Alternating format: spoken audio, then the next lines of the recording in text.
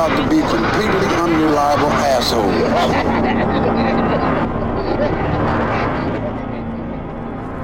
Mr. Tim. Mr. Ryan. Hello. Oh my god. My stomach is growling so ridiculously, and I just ate. It's going nonstop, and I know I want to How is make a that movie possible? someday where it's like we use those sounds and record those sounds, so I think I just better use you as a source for that, because it's kind of hard to plan and predict, you know? But you seem pretty reliable. Oh, yeah. Yeah. Hello, everyone, and welcome to episode 34 of Dismembering Horror, the podcast show where Tim Aslin and... Ryan McDuffie. Yes, I'm Ryan. That was Tim. We watch a horror film that we've been wanting to see. Maybe we haven't seen it. Probably we haven't seen it. Or that you ideally have suggested to us, because that's our favorite. And we talk about what worked for us, you know, what did not work for us. Try to you know, as a way to get, you know, you to form your own opinions on it. And then anything we found interesting or noteworthy. We figure that all covers the gamut, the spectrum we want to talk about when diarying these films. Diarrheaing? Diarying. Oh. Anything else you want to add? What the show is, Tim?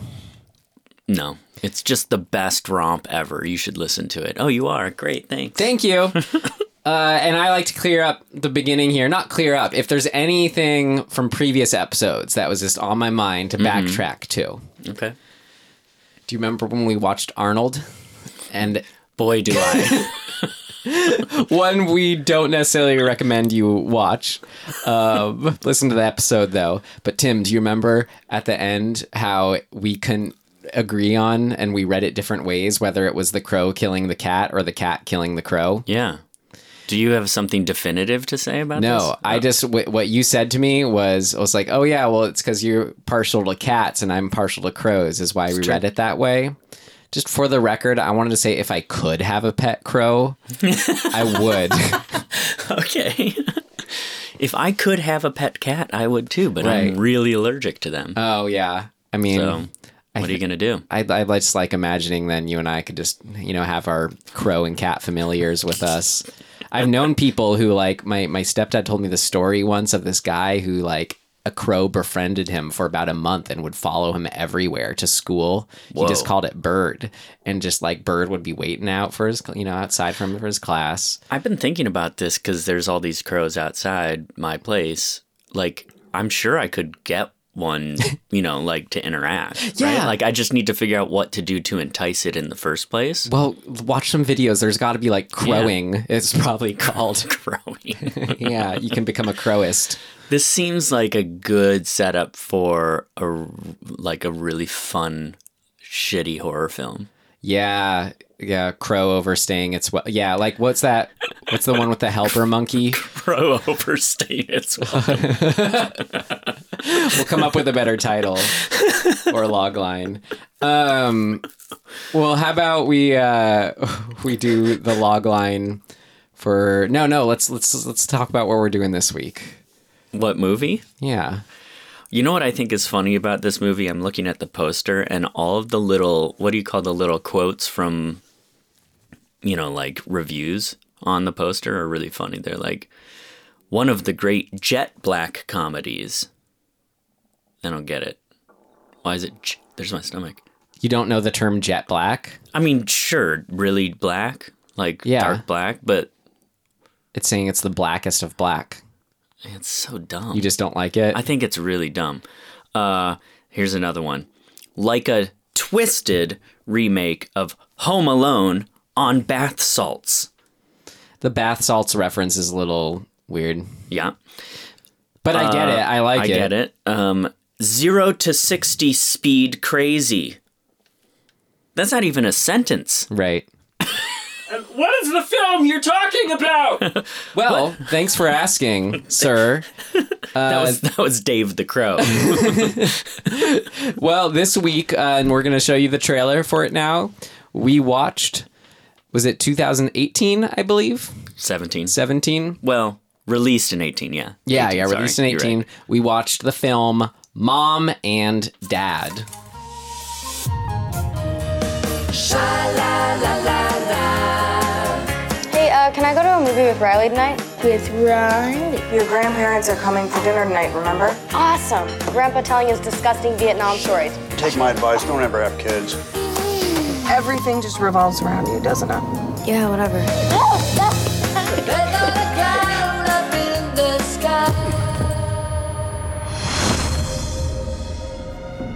What's the rush today? It's like we're waiting for a buffet. What's going on?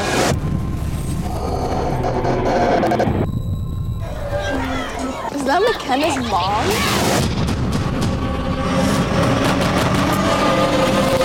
Multiple reports are now coming in of parents murdering their own children. Listen to me. We have to get out of the house before Mom and Dad come home. Dad?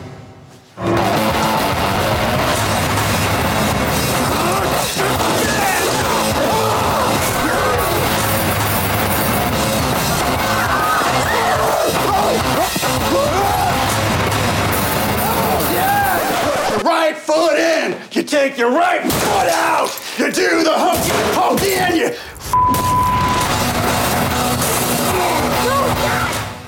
Wow. Of course, gives away a lot, but that was a pretty good trailer. It makes me want to see it. And it did make me want to see it because I was excited to see this film, Tim. I feel like maybe I had seen this trailer very briefly at some point and completely forgot about it and didn't know what we were getting into. And then it started. I was like, oh, fuck yeah, that's right. This. Yeah. Cool. I think I got a summary. Ooh, okay. Hit me with it. A static born, like electric static for radio waves and crap. A static-born mania causes American parents to get an uncontrollable yet conscious urge to kill their kids. We follow midlife crisising couple in suburbia and their son and daughter trying to outwit and escape them. Yep. That's pretty much it. Yep, great. That's what I was trying to do with it. That's what I took away from it. Yeah. Man. Anything pertinent to add to what this film was as far as where our heads are at and what we took away from the isness of mom and dadness? Not really. Yeah. That's pretty concise. Pretty concise. I mean, to be fair, this movie is like pretty much just what it is, right? It's not going outside and being sort of trying to do a lot of things. It's like very simple premise. Like what I've been tipping my hat towards for a lot of the older films we've been watching, like The Black Cat and with the other cat one, Cat People, both the cat films we've watched from the 40s. Just make it 70 something minutes and just do it and do it hard. I love, do it hard. Do it hard. I mean, that's leaning into how I enjoyed it, but how would you rate it in our rating system? Oh man. What would you tell Tim to do had he not seen this film? I would almost buy this. Would I buy this? No, but almost. I'd rent it for sure. I believe it or not, I was getting as much as I really, really loved like what was in this movie and loved the movie and enjoyed watching it.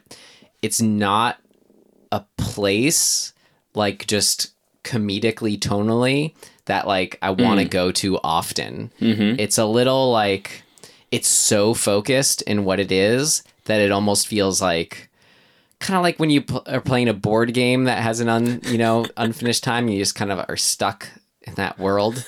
Like it was great that it was short, but that same kind of just like it's so specific and kind of what is it about it's not very optimistic. Not that you want that from horror films. Or I mean, maybe that's a bigger debate of what makes what is embedded in good horror films. But I don't know. I was leaning toward like a very excited stream it. But then because of Nick Cage and Selma Blair, I'm like, no, you got to rent it. Yeah. I'm with that. Cool. Yeah. Well, should we see what else worked? Okay. What worked for you? What worked for you? It worked like a charm, Smith. What worked for you? on your list? Oh, so many things. Should Where we start like to this begin? again? So my arms are open. Start bigger, broader. Funnel into it. Yeah. One of the big ones for me is the film wise, sort of the freneticism of it. That's got this. I'm trying to figure out how you describe this style. It is. It's by the guy who made Crank. Yeah, it's like it has this sort of 90s extreme thing, but like it's 2000 whatever 18 with 17. Modern freneticism. That was a word that kept Right. coming to me. Was that frenetic? Because it's like and you're like flying around, and the camera work is so ridiculous. Frenetic and kinetic, hyperkinetic. Yes, yeah. And initially I thought, like this is cheesy or it's just sort of dated or whatever, that feel. And then you realize like it is so for a purpose. It is a part of the tonality of this movie that the movie I think needs in order to kind of work. Otherwise you would mostly just be stuck in, you're mostly just stuck in this house. So it's sort of a one location movie. So it wasn't I thought that maybe going into it was but you have the school, which was a major set piece. You have the whole hospital thing, and then it kind of The hospital thing. Dude, the babies. Oh my god! Yes. No, those but are it still cutaways. is like to me, those feel like cutaways, right? Yeah, They're cutaways to the meat of the story. No, I agree. It's still all about this house showdown. That's what we're there to see. And so I think, those I agree. You need those cutaways in those other moments, and they're great. But when you sort of focus your story around sort of this one family in one place, for the most part, you do need to stylistically kind of up the ante and make sure that you're not just sitting there in a house. And like, what better way to make use of Nick Cage in this premise than have the filmmaking, spar with him? Right. And also sort of, I guess, to match the thematic thing or the plot thing, it's the idea of having a signal, some sort of random signal, fry your brain and make you go crazy and turn you into, essentially almost like an animal, like a rabid thing. You're going after a thing to try and kill it specifically. That's like that sort of rage thing. The filming should match that to some degree. It doesn't have to, but it works that it does, because we get in sort of the heads of the mom and the dad, and we feel the way they feel, and then conversely we feel the panic and the sort of like, holy shit, what the fuck's going on, from the kids. So the filming technique of that, like using that device, really helps to feel like you're in the movie or you're in the world. Yeah, to me it's it gives it an immediacy that puts you in the world, and it does. I think you could.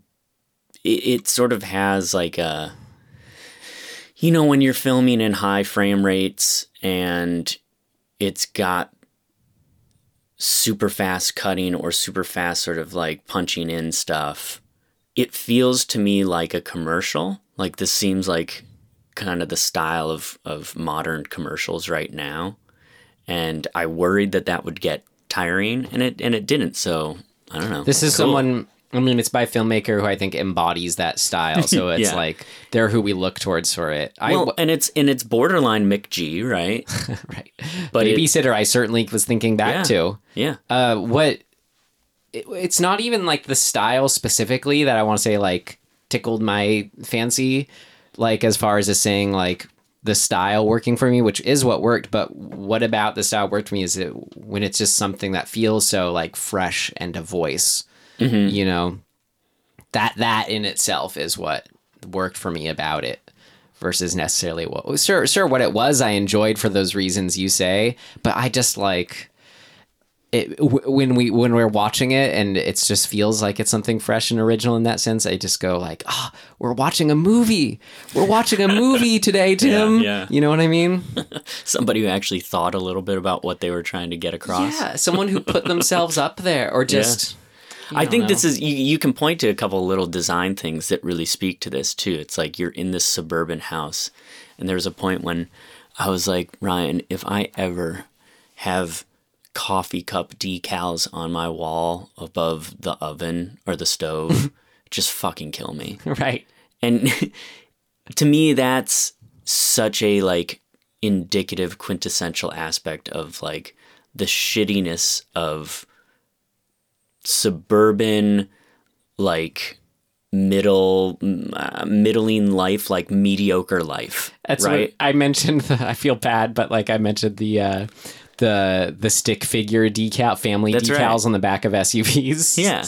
So it's this sort of thing where it's like, this is why I think this, in a broad stroke too, is why I really, really like the movie, is because it is commenting so cleanly and directly on a midlife crisis sort of scenario. Which just ties into the suburban setting. Right. It's just too perfect Everything for is that. helping. Like the design, everything they came up with, like the beigeness of everything. And really, apt for today's... It would make Yeah. you fucking... It would make me crazy. Feels good and modern because he says stuff like, it's not a midlife crisis, it's not a man cave, you know? Yeah.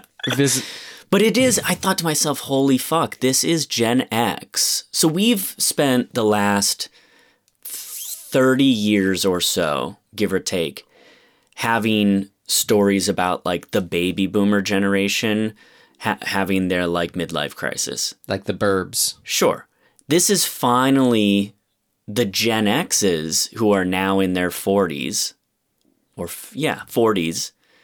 This is their version of that, and this movie, like, that's why I love this movie, because I'm essentially a Gen Xer. I'm like right at the tail end of Gen X, and I'm like, yeah, if I had that life right now, I would feel like the fucking same way. Right. And like I'm just a little too young to have the T-Bird car. yeah. You know what I mean? But I, like, my brother and, you know, his buddies. That's still your world you came from. Yeah. I remember those dudes in high school. Well, I was in middle school and they were in high school. Like, I remember those motherfuckers. They were assholes. The sort of peaked at high school trope. Yeah, but Which is this character, yeah. That particular generation of like early to mid 70s born high schoolers who were like hitting high school, getting out of high school in the very beginning of the 90s or the late 80s. Like, I remember that whole group, like my wrestling coach, who was like, I think he had been out of high school for like 6 years or something like that. So he was that generation. And, you know, he's the guy who was like, you have to listen to the band Rush. Yeah. Well, just to try to... So I love all of that feel. Yeah. It's so, to me, it was so fucking spot on and genuine. I was like, shit, that's what these guys are like now. So to like follow that Probably that flow, talking about generations, something I loved in it is like as deep and rich as it got into, well, not only just a midlife crisis, aging and stuff, but just the cross generational, you know, the conflicts between the different generations. So it was great. First, you know, we had the Nick Cage and Selma Blair and their kids. You know, Selma Blair is like, you're Facebooking and that kind of, you know, kind of dialogue. And she says something that's like, there's a couple really like kind of touching, like almost heartbreaking moments of hers where she's like, I just want to like connect to you. Yeah. Or like, I want you to care about me. If that's like, it was cool because that, you know, brings up whatever that key difference conflict is between that generation and kind of the one just under us if we're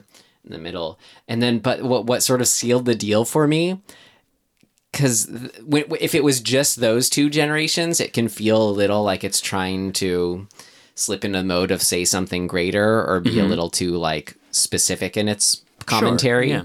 So to introduce the grandparents characters with Lance Henriksen and then to have him bust in on Nicolas Cage trying to kill him, yelling at him, I fought in a war. Right. You know, there's that generational and that's what gives the Nick Cage generation that angst is like 100%. I didn't fight in a war. I just That's drove right. around with this chick and the T-Bird. Yeah. Like, Yeah. sorry to say Requisite- chick, but that was requisite boobs. That was yeah, exactly, requisite boobs. The chick and boobs reference was channeling the character in the film. Right. That's right. Yeah, I mean, it in its specificity, it's speaking and pointing at larger issues that it's like, even to me, that the fact that you can kind of just peel this back a little bit and you can go, okay, we get it that Nick Cage and Selma Blair, they are having this sort of existential crisis. And the movie is kind of about that. Then you step back one step and you go, God, they're being so fucking like pretentious and like arrogant within their own little worlds, which is kind of part of, it's this weird commentary because that's what they're complaining about their kids. Well, and that's what get us to so sort of understand how they hate each other. Yeah, yeah. I just love that you like, yeah, there's layers to this basic theme of like discontent.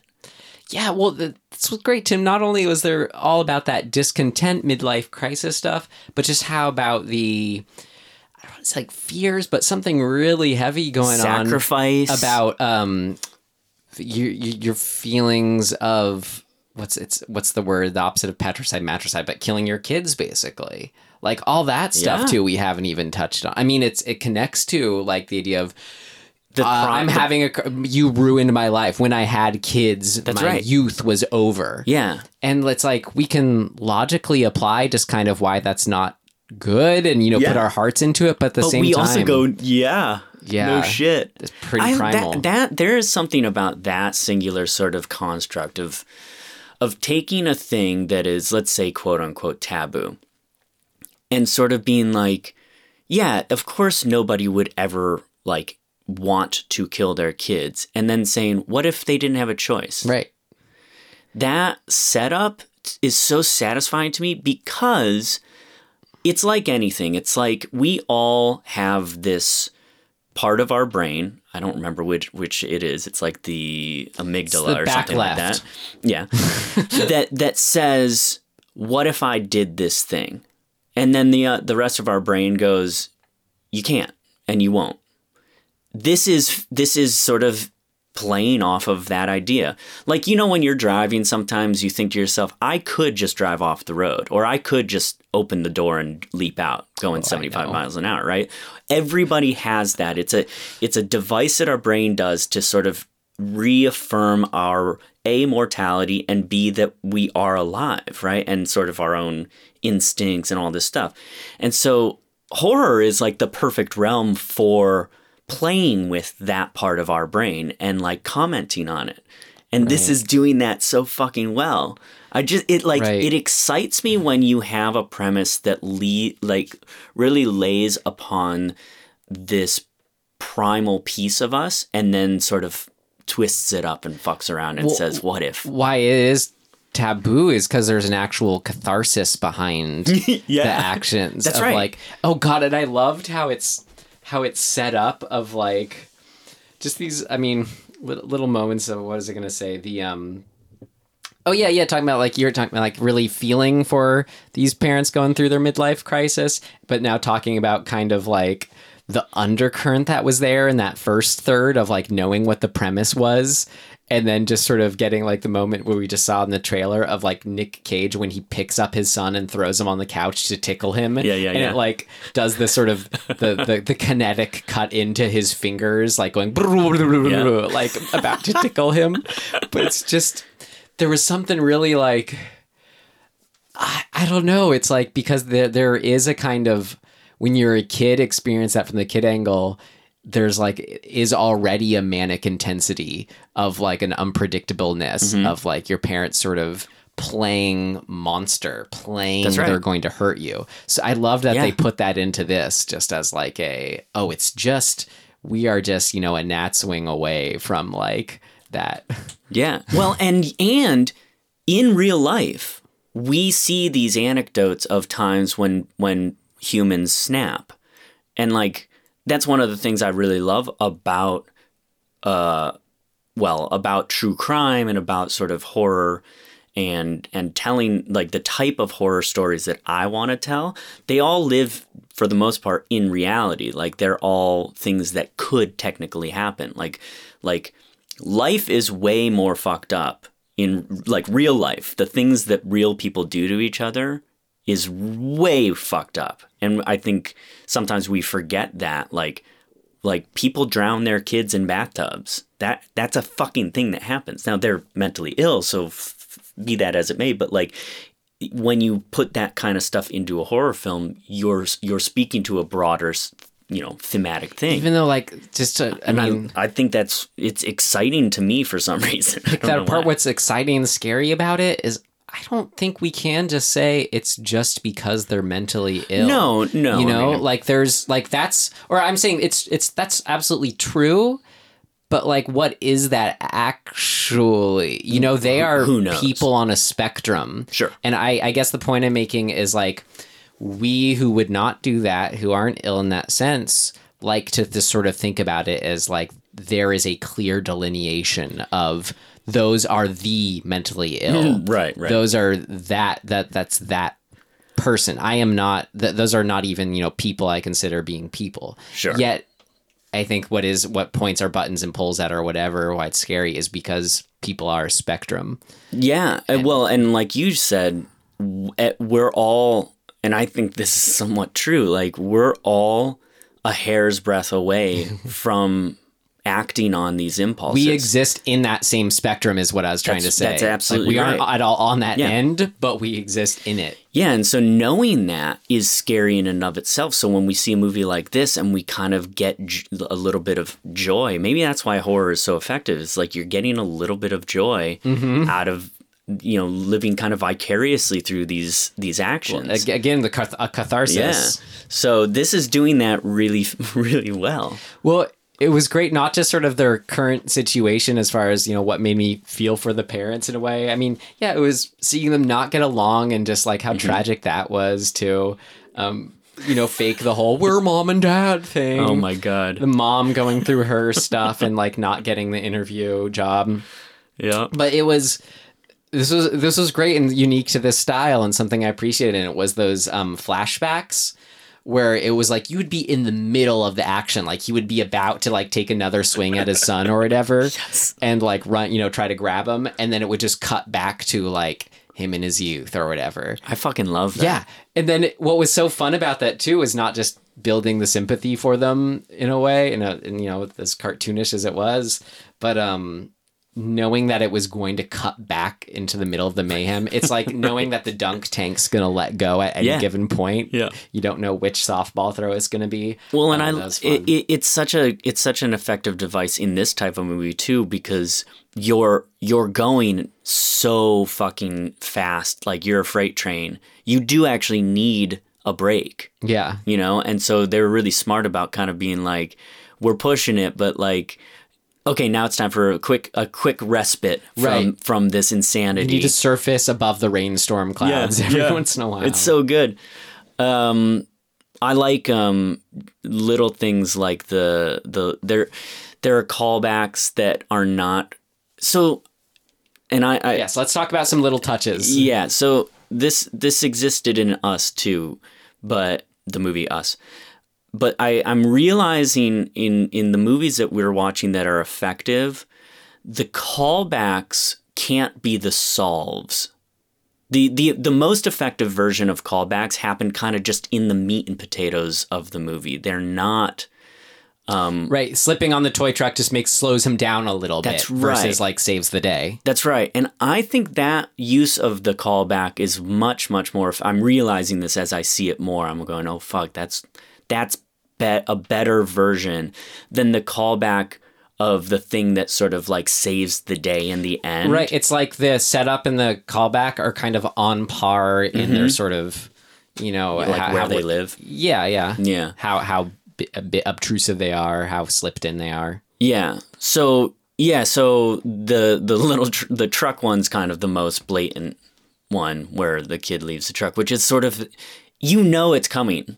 You know it's coming back around. It's like the oldest cliche ever, right? The dad stepping on the kid's Right. toy. But they kind of are able to skirt the cliche by not having him the first time like step on the toy and go, "Oh, god damn it." That was my Nick Cage. God damn it. You know, that cliche of stepping on the toy and being mad about it is so fucking old. We've seen it a million times. So to kind of do a different version of the cliche is really pleasing, and to have it be a callback It's sort is of a really way pleasing. of filmically saying, okay, we know this is a cliche, but don't you want to see it happen?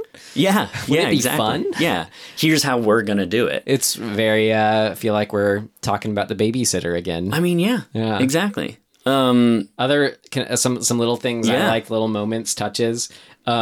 When I think it was Selma Blair or whatever kind of, reacts at him after they've even transformed for like why he has a gun. And he goes, "You never know if some psycho's going to come in here and get us," as they're like trying to kill their kids. That was pretty great.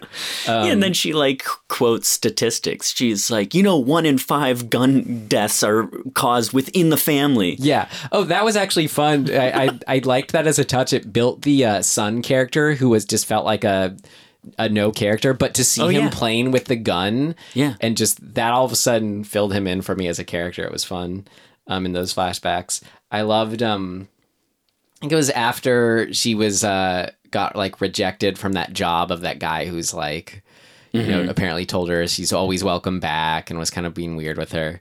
But there was that moment afterwards when she's like crying with her sunglasses on. I think that was just such a nice touch of just everything we've talked about is this kind of, embedded in that kind of moment of crying with your suburban housewife sunglasses on. That's why you have them. Yeah, exactly. Sunglasses always look weird to me now when I see people. I mean, I don't know, people driving cars look weird to me, so I don't know. But slow-mo Nick Cage exploding backwards. It's like you have the buildup of them film. It was so great in so many ways because it like you knew there was going to be an explosion, literally and metaphorically, of them putting the gas into the basement. Oh yeah, and that it was just they were so stoked on it, like, oh, we're gonna get them, that it just made it that much more fun. And then just to like, this was like a good use of slow-mo versus like the Marvel use of it or whatever, where it felt like, yeah, we want to see in as much detail as possible the force of the explosion hitting Nick Cage's face flaps, Yep.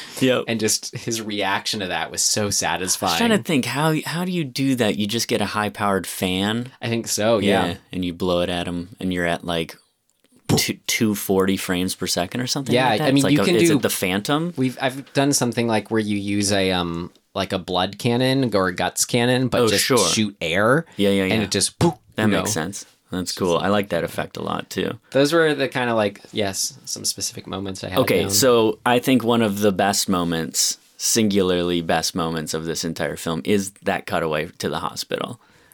Oh my God. I mean, was not even a moment, but I just consider that like, as I love that they quote unquote went there with this film. Well, but I think that this film is so fucking smart about where it decides to go. Yeah. Like, even with what you were just saying, with the kid grabbing the gun, like, we have a visceral reaction to that. We were like, no, it's bad. It's going to end badly. Yeah. Don't do it. We all know where this goes. Well, and that, I think, they are very smart about playing with us on those levels. Because that image of all the men standing outside of the... What do you call that? The incubator? Yeah, all the newborn babies. Yeah, the newborn babies behind the glass. Oh my God! Just like on a because on the most simple level, when we've seen that in the past, the versions of that, there's basically 2 versions of that we've seen in life, which is the doting happy father going, "Holy shit, there's my kid. I'm so in love, and it's changing me as a man," right? To see this, the miracle of life. Mm-hmm. And the other version of, "Holy shit, this is my life now. I just lost my life. Yeah. What am I going to do?" And then this version, which is like the undertone of both of those things of like, if I could, I'd go back to the way I was. I want to kill this little baby, which is like the most upsetting thought ever. Well, you know, I mean, I say like I loved it because it went there, and which I do. But it's also like if this wasn't in the movie, I would have put that as something that didn't work, is not exploring just these really like pretty apparent, obvious, like, well, yeah, but what if like the things that you just want to touch on, if this is the world, you want to touch on details of what that would look like. Yeah. So like I loved that for that, like my question, well, what about someone just giving birth? What about, you know, where all the babies are? And it's like, you know, it didn't have to go to a grade school, but being at a high school too. Yeah. I mean, just it's so good about setting the moment that it's it seems like a throwaway line in the very beginning of like, oh, you know, as my sister, you know, we have to go visit my sister because she's due. Yeah. Whatever the fuck the line was. That seemingly throwaway line, once we sort of establish what's happening, we immediately like we've forgotten about the sister, and then she gets back in the car and like calls her sister, and you go, oh fuck. Right, the hospital. This is the world we're in now, and that woman's about to have a bit. Like, we see the whole scene about to happen before it's even happened. We go, oh no, are they going to go there? Well, that's... And they fucking go there. Like, watching them hand that baby over to the sister was so intense to me. Yeah. Where you go, I can't fucking believe we're going to do this right now, but what else are we going to do? There was a part of me that a couple times thought, before, you know, I'd say before we had really firmly locked into the fact that nobody is safe from this, whatever you call it, affliction. I call it mania, yeah. Affliction's good, yeah. Before you've really firmly set that down, or set that down, whatever the fucking... there were parts where I go, oh, is part of this story going to be that we see people resisting it and potentially winning over the urge? And the answer was no. They can't. They're helpless. Right. But to have that thought and that question, I thought was exciting too, because it's sort of like it still leaves in these early scenarios, that having that question leaves a little bit of hope. Well, which then just gets fucking shattered, it really, which makes it even more, wow, it made me put myself in the shoes of the mom a lot, because your first instinct in that situation isn't a logical one. It's just she knows she has a thing that's going to make her kill kids, or that she most likely does, yet her instinct is to go be close to my kids and protect them. I like that caveat too of them like they have like a scientist or somebody on the news. Oh, I was going to say, I really loved that it was like they were just interviewing a parent who was just very matter-of-factly talking about, oh, it feels great. Right. Yeah, and then somebody comes on and it's like, you know, this is your primal instinct, which is to go be close to your kids. Normally it's to protect them, and that switch has been flipped. Right. So you still want to be close to them, but you want to kill them. Well, what was so smart, I mean, what was so cool is this allowed them to do like zombies you could talk to. Like, or it's kind of like the brain gremlin in Gremlins 2, right? Where, you know, he said, well, what is the point? Why do you do it? And the brain gremlin has like, you know, a response to it. It was like, well, why? Because we're civilized, you know? But it's, it was a neat way to do zombies, but not of like, which, and it looked that way too, even visually with the, I loved all the parents like waiting outside the gate of the school. That was a great scene where it's just like, it's about to burst. But you don't really know what the fuck's going on. And so the imagery is there's so many images in this that are subverted, right? The image of cops showing up to a school and parents desperately coming to try and get their kids out of there is very evocative, right? With school shootings and whatever, them, right? Yeah. And so before you know that they're there to kill them, you're going, oh, fuck. Like, you know, like, I think my reaction was, this is somehow an active shooter thing or whatever. Like, not that that's actually what's going to happen. All the kids being corralled and let out. That's the imagery. So that by itself, even though we know we're under this other premise, the imagery of that is really evocative and really fucking like gets underneath your whatever ire or whatever, because it makes we've seen that, and it has a sickening effect on you. And then to put it in this world where it's like, we're flipping that by having the parents want to kill the kids. Every time you get one of those quote unquote, like, are we going too far? It works because of essentially the premise of this movie. So I was listening to a podcast called Last Podcast on the Left, and they interviewed Joe Bob Briggs, and they were talking about now modern horror, like how do you push the limit, right? Like what at this point can be taboo? Like, what do we have to do? Because that's what the old exploitation films, the things that he really loved in the past and that he would show on his show. And does now. I just watched now the new one on Shudder, the other night. I thought I almost watched it, but I didn't. But he makes this sort of same point. He's like, we're going to have to go to some pretty fucking crazy places to do or to evoke the same level of like shock and exploitation that those movies of the 70s and early 80s did. And I was thinking, fuck, what will that be? And this is pretty fucking good, man. Like, this is doing it the right way. Yeah, to do things like, I mean, the whole movie, but yeah, as we said, to do things like the babies. I mean, a great, a went there moment for me. And this is too, I just wanted to add, these like, are usually known as pursuing, like the promise of the premise are these moments, but I came up with my own kind of moniker that's more accurate for me that I like and keeps up with the alliteration. So promise of the premise, aka pursuing potent possibilities. And a potent possibility they pursued for me, not only the babies thing, but when so if the main girth of the story is the fracas between the kids and the parents, that's an extended by default thing, like a Home Alone sequence. So it was cool with the boyfriend character who we both liked. Oh, yeah. They were able to work in a scene that I think was a good potent possibility pursued of, but how horrifying would it be just to sort of have a sudden, like, to the death fight with one of your parents?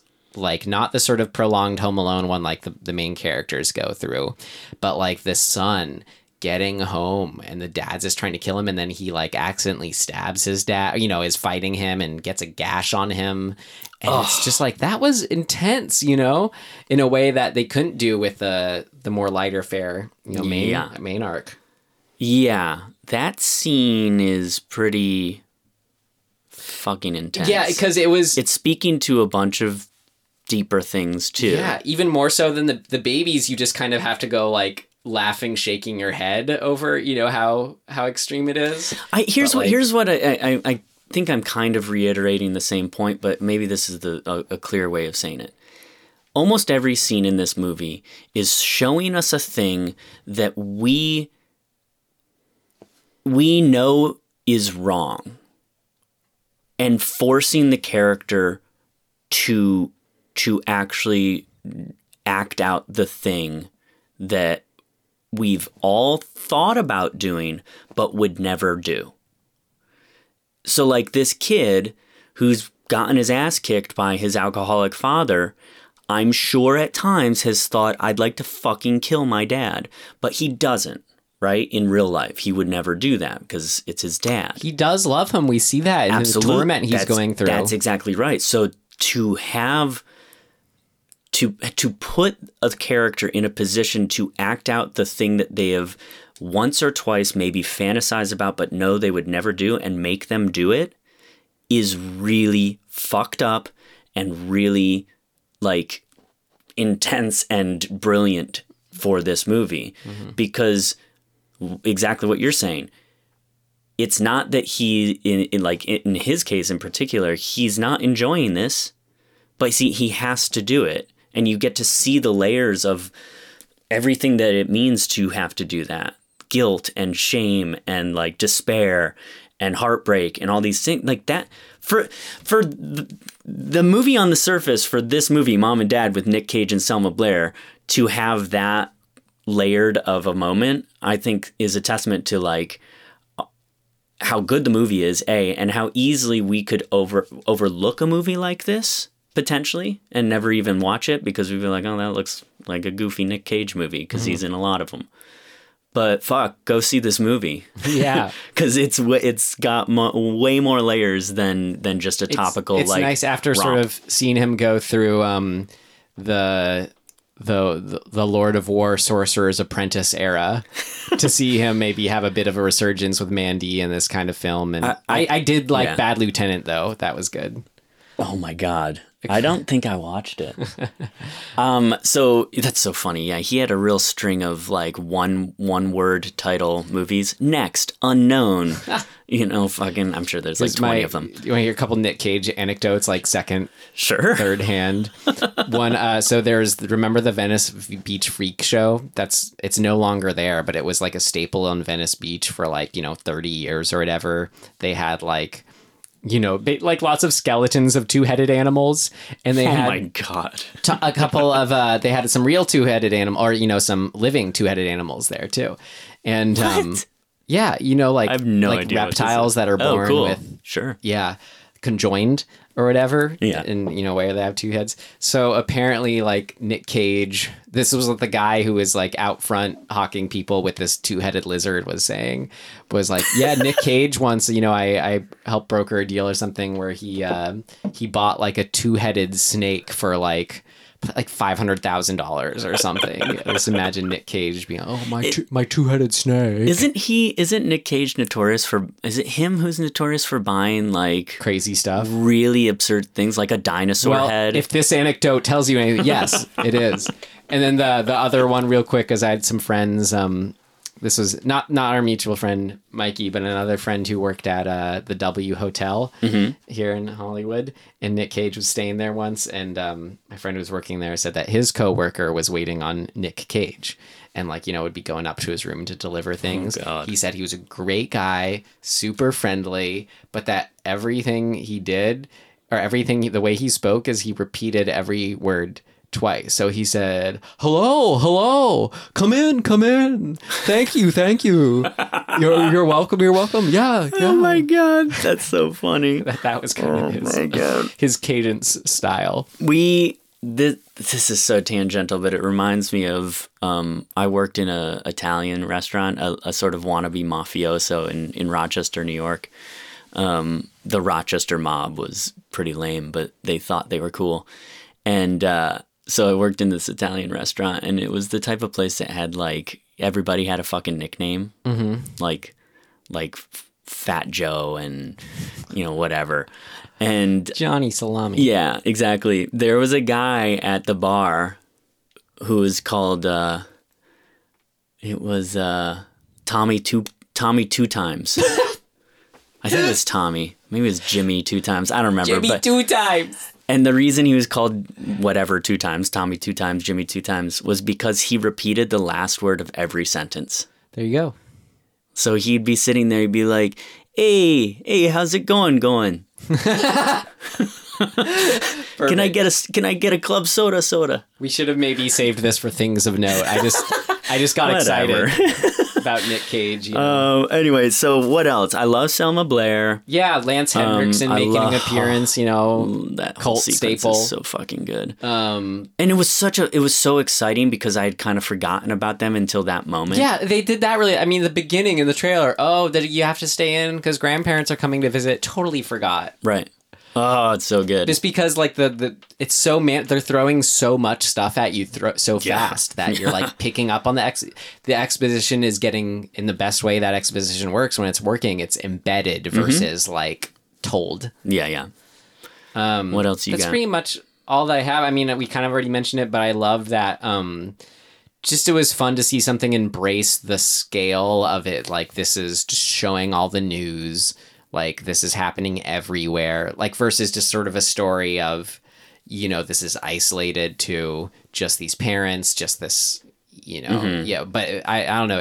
I feel like that's always a thing to address in horror movies. Is the police involved? Is the world involved? Is the news involved? You know, which of those directions do you go? Yeah. So for this, the bombacity of this film, I just appreciated them going that direction. The only other thing I have really is the sort of counterpoint. That's what I'm trying to say. The counterpoint of Selma Blair and Nick Cage's relationship in the beginning, you know, has that kind of icy, we're bored, you know, the love is lost. He wants to go fucking, you know, he's probably, like, her friend says something about he's probably fucking somebody else, you know, in the T-Bird again, you know, and that's a history thing. Like, she doesn't want to think about what happened in the T-Bird, all of that. To later in the film when they are together. I'm so glad you said this. This was the other thing I had. They're a team again. They are such a good team, and they're like enjoying each other. Because it's and there's like a reverence. Yeah, it's stark and depressing for it's like the whole film to see them like just not be loving each other. Yeah, and then just to see it's like you get them as a couple as soon as they bond over killing their kids. Yeah, and the Sawzall. The what? The Sawzall. The reciprocating saw. Yeah. And listening to Nick Cage say Sawzall. Sawzall over and over again. Sawzall. Is so fucking good. I love that he's like, that's not gonna fucking work. And she's like, just watch me. And she fucking lays into the door with it. And it doesn't work at first, but she gets it. It's good, man. It's just good. Yeah, seeing them bond. Mm-hmm. And it just messes with you, the viewer, in the best of horror movie ways because of what they're bonding over. And and of course the flashback cutaway of him building the pool table. Did we get flashbacks of her younger?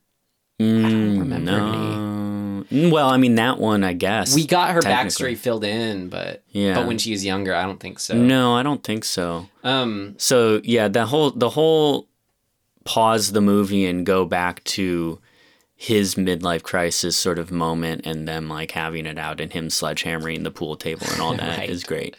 Those and concentric around him. And really did fill out like who they are, where they are, why they feel the way they do in sort of, you know, in a reflection of what got them to where they are prior to them being afflicted.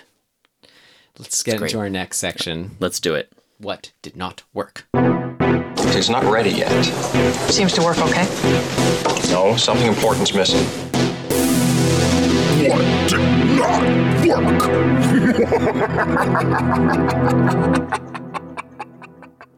What did not work for us? What did not work for Ryan or Tim? Not the film. We aren't harping on anyone here. These are just our reactions.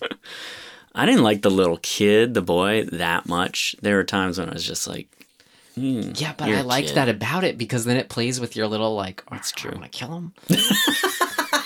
I didn't look at it that way. You're right. I wanted to kill him. There you go. Yeah, okay, cool. Good job, casting department. I didn't like the daughter that much, but at a certain point, there's a shot of her. I don't remember the context of it, but I just remember going, holy shit. She looks exactly like a combination of Nick Cage and Selma Blair. Good casting. Holy fuck. Yeah. Because she has like Selma Blair's eyes, but she's got kind of a rounder... I'm already forgetting what she looks like big cheeked face that's more Nick Cage, current Nick Cage. So I was like, oh, fuck. I was rooting for guys. them just to I think I wanted to see the sort of arrogance of the parents get put in place. And it did. Yeah, exactly. The only thing, when we saw it twice because we had to rewind it for some reason, like as much as I loved and appreciated, that opening, like it was like too much too fast of whatever the specific style is, which I said I'd still prefer something trying a style and it not totally working for me than trying nothing at all. So it's like, I give it that. This could be another like what worked and what didn't work for me. But for what didn't work, there was just something about that opening scene where the editing didn't quite nail it. I have an opinion of what it is. Yeah. So this is the stranger mom we never see again parking the car with her kid on it in the train tracks and walking away. And it's just kind of like setting up the musical. The intro with then the titles was stellar. That was great. Oh, you like that We didn't part. mention that. Yeah. I loved that. I thought you were talking opening about that. montage. Oh, okay, you like that. Yeah, Because where it that comes up with the mom and dad on the Suburban SIG and then has all these like really fun. No, I'm talking about just that opening moment felt like just kind of a weird. Yeah. It didn't bring me in. I mean, maybe it's true to the film. It brings you into the world by slapping you in the face, but because it's so new and different, again, I commend it for that. It didn't really like put me in the pool. This was a movie that would have been helpful to like take the steps versus jumping in. I think there's a weird cut in it. I think that they cut to I think the attempt was to cut to be like, ooh, it's shocking. But it feels, the timing feels off. Yeah, exactly. Like literally her walking away from the car cuts at the wrong moment for me, and I don't know why. I don't know if it should have been earlier or if it should have been later, but that singular cut, both times we watched it, I was like, no. Right? Okay, so I agree with you. It wasn't just me. No, I think you're right. I don't know what it is about it, but it didn't work. Isolated that was, and then that it was at the way beginning of the film. It just kind of it was just kind of a weird standout So for me. I feel slightly differently about the opening credit sequence because it is too 2003. It's like, remember the Tony Scott film Domino? Yeah, my name is Domino Harvey. Domino Harvey. That was the trailer. I'm a bounty hunter. Oh God, you're right. So there's this like Domino Harvey. thing that it's too of another era that I am like, why are we doing that again? It felt to me like it was the kind of elevated, being elevated above the homage it is. Just kind of like. Okay. I really dug that opening credit sequence, actually. Fine. You're wrong, Tim. Okay. Well, it won't be the first time. You're wrong, Ryan. So let's see. What else didn't work? I mean, the only thing for me was just kind of, that what I mentioned at the beginning, but I can elaborate on, was just kind of like the limited... So, I mean, the story of the film, it was a large scope, but tonally, it's a small, specific scope. Totally. And that's something you're either just like, I was so on board with it watching it this once and I loved it and want to, could see recommending it and watching it again. But again, it's just not like a place that I want to take a bath in or shower in. Not even like, often. It's not like a color I want to put up anywhere for me. Like, I don't know. So it was perfect for watching, and the movie was short. And the tone of it kind of, it was interesting too. Like, what didn't work for me is that same way. It's like I'm trying to describe what it is too tonally, where like that's why I showed you the trailer for the movie Parents before we recorded this. It felt like an update on that. It kind of felt like the kind of 80s, 90s. Like, I love the movie Society. I have Brian watched it, Usna movie. And then the first Troll movie, not Troll 2. Oh, yeah. But the first Troll, there's this really specific sensibility. Me and my friend Ramsey, we always go for looking for these kinds of films of like these early 90s, late 80s kind of like film. I don't know how Sonny else to Bono describe is it. in that. Yeah. It is Troll. so fucking bad. Oh, it's great though. It's great. Do you remember the whole musical sequence where they sing? Vaguely. Vaguely. We should do that for our podcast. I want to recommend. I want to put that in our hat, Tim. Oh, no. Troll 1. But why I'm mentioning it all that though is like, I don't know. There's something about that as a way, to help describe what this movie is and what it's doing. And it's just like, I think the movie Parents, when I watched it, it gave me that same kind of like trapped in a pessimistic outlook like world that I just wasn't. Okay. I didn't like crazy about You need being more there. optimism in your life? Yeah, but it's like we're watching these horror movies that are so bleak. Like, how is The Last House on the Left more optimistic than, Because they fucking kill the bad guys.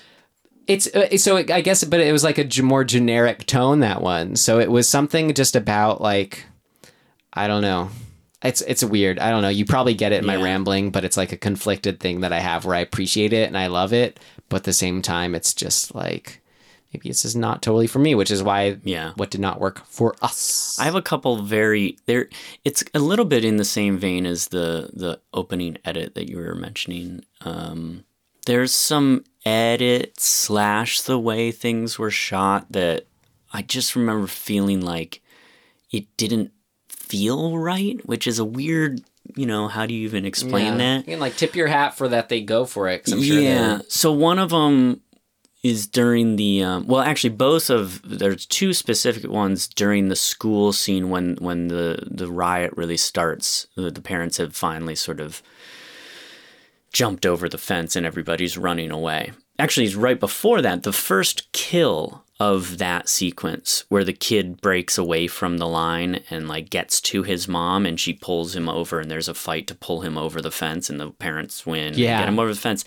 And then the mom, I think it's the mom, she takes out her car key and she keys him. Glad you mentioned that movie that moment, because I was sad that it wasn't mentioned earlier. I liked it. I like the moment as a concept. I didn't like the execution. There was something about it that felt like it didn't land. And I think It was very inserty, but it was right. You don't, first of all, the kill itself is off screen. All you really see is a POV shot of the kid, or maybe just off to the side of the kid looking up at the mother and her hand going down and coming back up and blood kind of being on the key. It's really quick. I mean, it's got to be like 12 frames or something like that. It didn't have to me, the appropriate sort of cut back to everybody going, holy shit. Like, I think in a moment like that, when it's the first major sort of like, what the fuck moment, it's important or effective often when you get kind of a pause where you have this freneticism, right? That you've had this sequence of them fighting over the kid and everything. It's that tone of the movie is really in your face. The moment she pops him with the key, I think the movie would have been better, or the moment would have been better to kind of pause the movie where everybody just freezes, because I think we, the audience, need to go, holy fuck, even just for a fucking breath. Yeah. It didn't have that. It just was like kaboom and everybody went, wow, and everybody's just running all of a sudden. I know what you're talking about, but I actually appreciated it for those reasons that it didn't work for you, where it was like, we aren't giving you a breath because the parents are already like coming over the fence. That's and fair. It was just kind of it felt like what you said, the WTF. Oh, there it is. There's the gut punch. Right. It just happened. It's going down. Yeah. So I think it's just a taste thing. Yeah. And then subsequently, when they're running across the football field, there's a couple shots of parents sort of jumping and like tackling on the football field. Yeah, that felt a little wonky. I don't know if it was just the angle that they chose or it's definitely all. whatever. I'm sure a rush shoot. Yeah, probably. Like anything they wanted more. Time. And it's a stunt in and of itself, so it depends on if the the actors that they're using are stunt people, or if they're actors trying to do a stunt. That makes a difference in how it feels. Yeah. But that's kind of it. Which are so small things, Very small things. I do have to say, I'm sorry, Ryan, but we have to bring back an old segment called Cobweb Continuity. Tim's Cobweb Continuity. He's gonna call out things that don't matter at all. Tim's Cobweb Continuity. Maybe you've seen it, whether it's big or small. He notices things that you may have not. They bug him, whether they should have or not. He hates it. Why is it called Cobweb? Because in the first episode we did The Babysitter, there was some cobweb that moved on someone's hair. Tim's Cobweb Continuity. Please isolate that and play it every time I do this. Okay, there's a moment when the son is eating a rocket pop, and Nick Cage is talking about like scolding him or whatever, post-scold for doing something to the T-Bird. I don't even remember what the fuck it was. The rocket pop. This is a very simple solve. Don't use a rocket pop that has multicolors, because if the kid finishes part of the rocket pop in one take and then you do another take and you have to replace the rocket pop and there's red, blue, and yellow, or red, blue, and white, but in one take it's just all white and the other take it's red and blue, and then one take it's just red because he's finished more of it. It's annoying. I noticed that and I'm like, oh God, Tim's noticing it. Tim's noticing it. It's like when people are smoking cigarettes and in one take the cigarette is down to the butt It's and the like other. there's It's just the like, sliver fuck, of the same. guys. It was like the sliver of white at the top versus a little bit more of the chunk white third. That It's it cut enough. between. It was enough. Get a fucking fake one. Have him lick a fake one. Who gives a shit? You don't even have to lick it. Continuity, people. Come on. But maybe it wouldn't have looked Where's the as real. script supervisor? It was probably an editing choice they made. You know, it's like no one's gonna care that much. Fuck. Drove me completely insane for about 30 seconds. Yeah. All right, the end. That was Tim's Cop of Continuity. We hope you enjoyed the portion of the show. It didn't really matter all that much unless you're a crazy person like Tim. But that's okay because we're all crazy. Make sure that you pay attention on set to continuity the best you can, but in the end, always edit for performance. Fine. Should we do one of our regular sections again? That's Sure, wrapping this let's up? get into it. That would be, well, we did our, things of note. We actually do have a big section left. Yeah. Great. Things of note. Things of note! This should be interesting. I have a thing of note that is unrelated to this movie, but is related to Troll. The main character's name is Harry Potter. Yeah, that's the Potter family. And the dad's blows- Harry Potter Sr., so That's it's right. Harry Potter, Harry Potter Blows Jr. my mind. Well, we'll talk about that more when we review Troll. But for this film, remember when we were watching it and like you recognize the teacher and you're like, oh yeah, that guy. He's kind of like the dark-skinned, light-eyed guy. Wait, I feel like I watched Pulp Fiction yesterday. Is it the guy? Is it the dude in the Zed's Dead sequence? Not Zed, but the other one, I don't think the shop so. owner. Because I thought I was watching that and I was like, wait, is that guy? Well, you looked it up? I had an actual like that moment, confirmed that moment. Thing Oh, really? Of note, which was like then that next day, like that next morning, I was looking at Kevin Smith is shooting his new J.M. Silent Bob movie right now. Oh God! And he posted a picture of that actor. And I'm like, oh my God, that's who we were just wondering who he was. What are His the name is fucking odds of Joseph Reitman.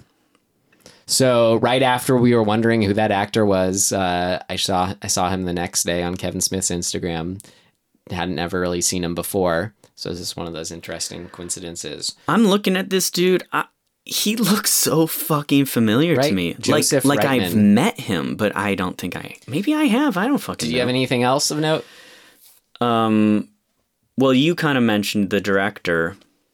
Yeah, I've never seen Crank, actually. I have. I've seen like the first and When I second told my one. friend about this movie, he was like, and I'm like, yeah, he did Crank. And he was like, yeah, I think that's actually like a better, well, almost like a little ahead of its time. Or he said it was that he dug it, or not a lot of people like was able to appreciate it for what it was, and that it was pretty unique. Yeah, I thought they were fun and totally ridiculous. Knowing they're ridiculous. I mean, I think in one of them he like falls out of a plane and lives. Well, was there anything about that director? No, that I was- just think it's sort of interesting and like makes sense that that's the guy that directed this. Yeah. That's right. all. I didn't really have The anything only else. other thing I nothing- had, a little one at the end of the special. Wikipedia, the Wikipedia found this noteworthy, and so did I, was that one of everyone's favorite directors, John Waters, whether you like his films or not, you gotta love him. He named the film one of the best of 2018. It made the 4th best film of the year for him. 2018. This is fun. I appreciate John Waters' opinions. Yeah, he's great to listen to speak, if anything. All right. I think one other sort of thing that, in the era of Netflix and what did we watch this on? Hulu? Yes. Yeah. I'm just wondering how this movie makes money. The box office wasn't big, so I It think was shit. this is one of those movies. Did it that, even come out in theaters? I guess it had to, but it was small release. I missed it, but I think this is one that hopefully will. I mean, break even in 10 years. I guess. I think it's only going to get an uptick. Hopefully, because of our podcast here, Tim. Yeah. We say rent it. So spend your money. Give your iTunes the $4 or whatever. Yeah. Fuck yeah. Yeah. Let's get people to make money. Like, Let's who get make good stuff. more Nick Cage, Selma Blair original films. Like Nick Cage needs more money. Do you think Nick Cage needs money because he keeps buying dinosaurs? Here's another thing of note. So I think I was reading about this movie, right after it. You have to put $1 million as a holder into his account for him to even read a script. Like, you can get the money back or whatever. Oh my god! But it's just a retainer to say we are serious enough that we. No, this was I was listening to the Mandy behind the scenes, I think, or reading about Mandy. Oh, which is on Shudder. Yeah, I watched the behind the scenes on there and been wanting to watch Mandy again. But yeah, that was kind of great little thing. Another Nick Cage thing of note. Oh my god! Can we do our let's next section, which does not have a musical? Recommend Dead's some things. Yeah. You have anything handy? Well, I did, but now I don't remember what it was. I have spent probably 15 hours of the last few days. This is so stupid. So you got me Letterboxd, or you told me about Letterboxd. Yeah. This site that's sort of you can use to basically track. I don't know, how did they describe it? Like the purpose of it. It's like you can track what movies you've watched and then rate them and community, social, blah, and all that. So I've tasked myself with trying to click on every movie that I've actually seen to see how many that is. Which when I've asked why, you can't really clearly answer me. I think it's because I opened this thing. It's like I opened the fucking box. I can't. You can't not finish. Now I have to fucking keep going. There's 424,000, 118 or whatever it is, movies, and I spent like a day doing it initially, and then I looked at how many I had watched in that first sit, and I was at like 1,000 already. And I had only gone through like the 1890s to the 1970s. If only you could remember the dates you watched them to. That's all I'm using it for. Is I just started it up a couple weeks ago. I can tell you that I watched An American Tale on my birthday when I was like 10. Put that. We have we keep track of when we watched our episodes for this podcast, so you can go back and do it that way. Wait, so are you recommending Letterboxd? Yeah. You like it? It is cool. Cool. You haven't even gotten to the website yet. You're just... I'm still just listing movies. Cool. I recommended that to you. Now you're recommending it to large. I watched, because he passed away, Larry Cohen, the filmmaker, who made Q the Winged Serpent, and one that we have on our list that I'm looking forward to watching, The Stuff. Oh, yeah. So there's a documentary on him on Shudder called King Cohen, The Wild World of Filmmaker Larry Cohen. And now I wanted to recommend it, not just, partially because he's passed away and you want to, see what this person was about. The documentary itself wasn't great. It kind of fell into just kind of the, and then his next movie was formula, and had to hit them all kind of thing. But, he's in it, Made When He's Alive. But why I recommend it, why I loved it so much, was because this guy, Tim, Larry Cohen, he was the king of guerrilla filmmaking in a way that is astonishing. The stuff that he was doing on the streets of New York. So he took Andy Kaufman, dressed him out as a cop, and put him out into a parade and had him go around and start to shoot people or something like that. And it was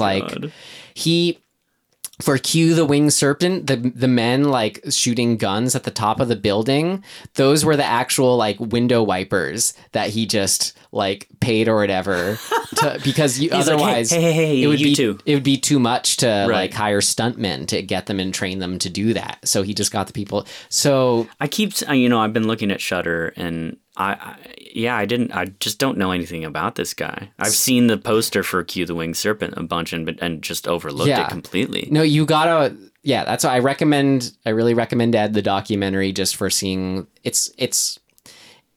So King Cohen is the doc. Yeah, and he represents to not only, I mean, the guerrilla filmmaking is part of it. That's just so like, I want to say admirable, but really inspiring in an almost way. Sure. That comes from the spirit that he emblemizes, which is the utter run and gun by the seat of your pants. Like he hates, having the script ahead of time.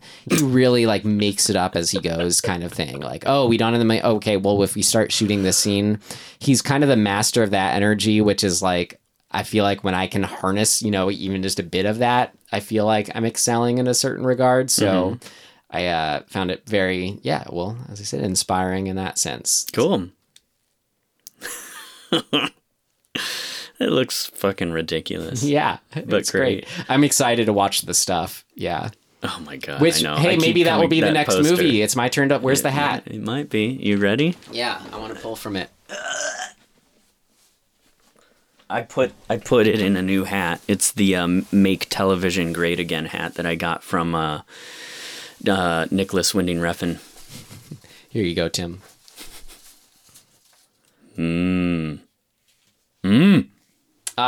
A Spanish film from 2010, Julia's Eyes, aka Los Ojos de Julia. Sure, we saw this on some list. Probably. Blah, blah, blah. Great. Can't wait. I always like those non-English ones. Can't wait. So join us next week for Julia's Eyes, Los Ojos de Julia. Listening to you barf like a disc jockey is true. Dream come true. I'm Kasem Cassie. Julia's Eyes. But seriously, folks, you could join us next week. And if you haven't found us at Dismembering Horror, that's where you can find more of us. Sorry, right. dismemberinghorror.com. Oh, yeah. This is Dismembering Horror. Yeah. Our website's dismemberinghorror.com. And on Twitter, I'm trying to be more active on our Twitter, which is at DisHorrorPod. And I'm trying to be active on our Instagram, which is at DismemberingHorror. Yeah. Check us out. If you want to send me a real personal message, you can find me at Tim Aslin. You know what I'm saying? And you can email us at dismemberinghorror@gmail.com. Shit, I should look at that email. You talked over it. Dismemberinghorror@gmail.com. Yeah, I have no idea. Have you looked at that? Yeah. Oh, check it like once a week. Oh, okay, good. At least somebody is. We should attach it to our accounts. Anyways, cool. That was Mom and Dad. Next week is Los Ojos de Julia. Mm-hmm. Ven aquí para más Dismembering Horror. I don't know what that means because I don't speak languages. El próximo semana. I think that means next week. Yeah. One day are we going to have like a sign off? It'll come naturally. Yeah. We don't have one of these days we'll have a sign off. Goodbye, everyone. Bye.